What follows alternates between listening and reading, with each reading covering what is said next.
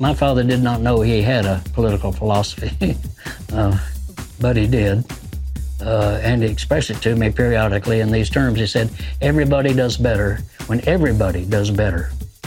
And that is as radical a political notion as I've ever heard of. And that is a core political belief among the people of our state, even today. And so we've got to get back to that spirit and to cultivate, nurture that spirit across the board. Legendary Texas progressive Jim Hightower there from a new conversation on the Mark Steiner podcast, which is linked in the show notes. It's Wednesday, November 29th, 2023, and this is the Progress Texas Daily Dispatch. Rapid response on the breaking news stories Texas progressives need to know. I'm Chris Mosier.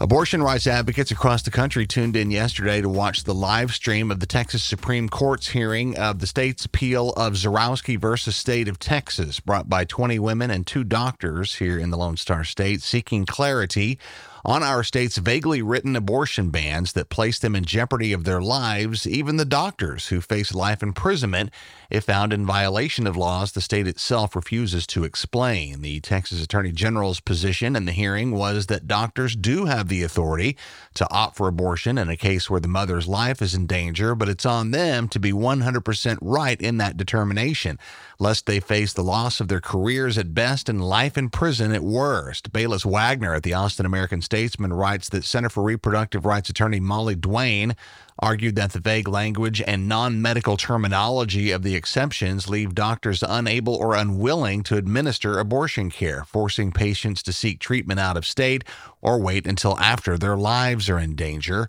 We featured a detailed breakdown of the hearing and its likely outcomes yesterday on our Progress Texas Happy Hour podcast posted last night, and featuring longtime reproductive rights advocate and state representative Donna Howard, veteran Texas civil rights attorney Jason Smith, and Austin Kaplan, an attorney working directly with the plaintiffs. Plus, we've included a complete recording of the hearing itself, an important listen to get the full effect of exactly how nonchalantly the Texas AG's office dismisses the situation our state's abortion ban has fostered. Lead plaintiff Amanda Zurawski appeared on MSNBC's The Readout show after the hearing, which included the insane notion floated by the Texas Attorney General's office that this large group of women don't have standing to sue over their ordeals. Find that conversation linked in our show notes this morning. Still no word on another special legislative session, despite threats of endless sessions from Governor Greg Abbott in his relentless pursuit of school vouchers in Texas. Meanwhile, the governor appears to have started the next phase of his plan, which is to take vouchers to the voters. Patrick Svitek at the Texas Tribune says yesterday Abbott officially endorsed Hillary Hickland, an activist mother who is running against sitting Republican Hugh Shine of Temple, one of the 21 Republicans who voted earlier this month to strip a voucher provision out of the latest education bill, which brought vouchers to a full stop once again just prior to the Thanksgiving break. But will this strategy work? Our governor is batting .500 in successfully replacing lawmakers of his own party in this way in recent years. Most recently, he backed Stan Kitzman of Wharton, who later topped incumbent Representative Phil Stevenson in the May 2022 primary. Prior to that, in 2018, Abbott backed 3 primary challengers to House Republicans, and one of those prevailed, so he's 2-2.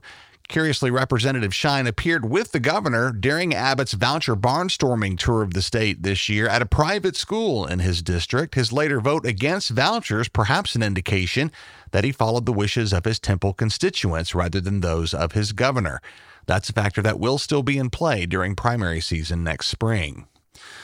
To the border, and a report from KENS Channel 5 in San Antonio that the federal U.S. Customs and Border Protection Agency has declared Bridge 1, the international bridge at Eagle Pass, closed to incoming vehicular traffic from Mexico until further notice. From CBP's statement, quote, "The U.S. is continuing to see increased levels of migrant encounters at the southwest border, fueled by smugglers peddling disinformation to prey on vulnerable individuals and encourage migration.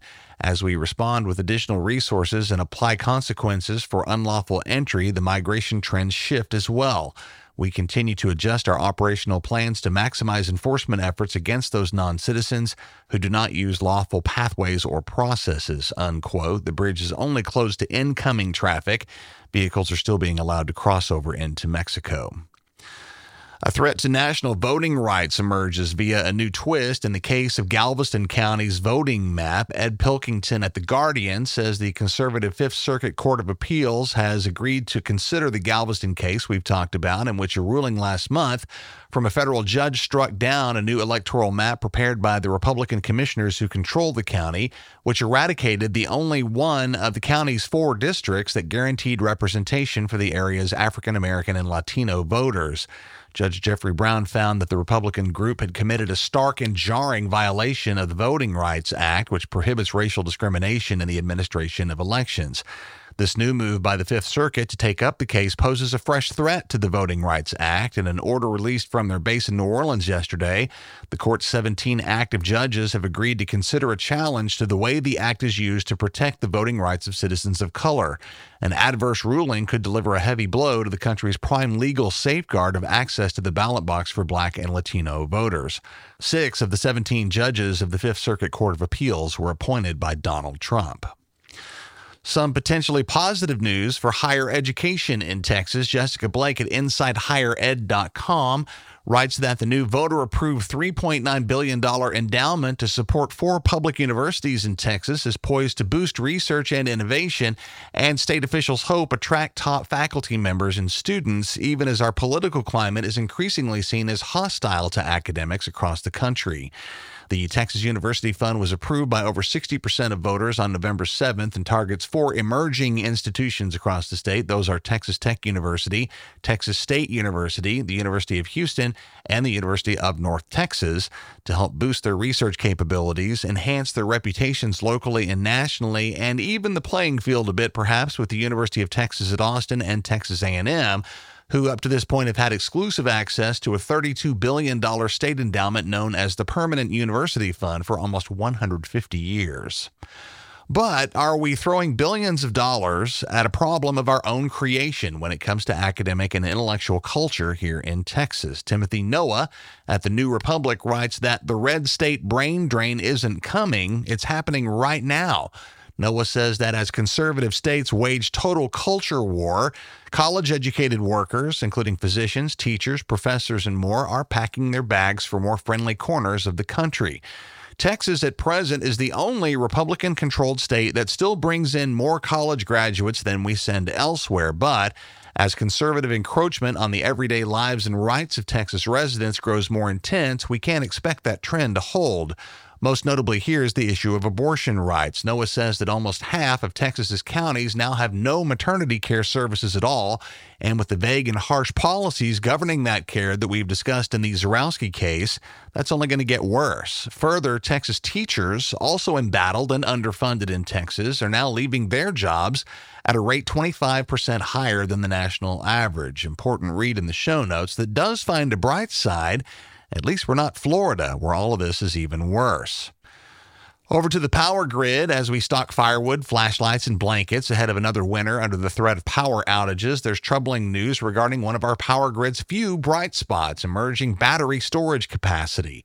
Sarah D. Natal at the San Antonio Express News says companies that operate battery storage facilities, seen by some as the key to bridging gaps in supply that are occasionally and increasingly brought on by extreme weather conditions in Texas, are stuck on a roller coaster of ERCOT's making, largely tied to regulations battery operators say could hinder their ability to step up during an emergency. New pending regulations that the Texas Public Utility Commission may vote on tomorrow would actually reduce battery companies' readiness to help by imposing costly penalties for those that don't maintain the level of battery charge the grid operator wants to require.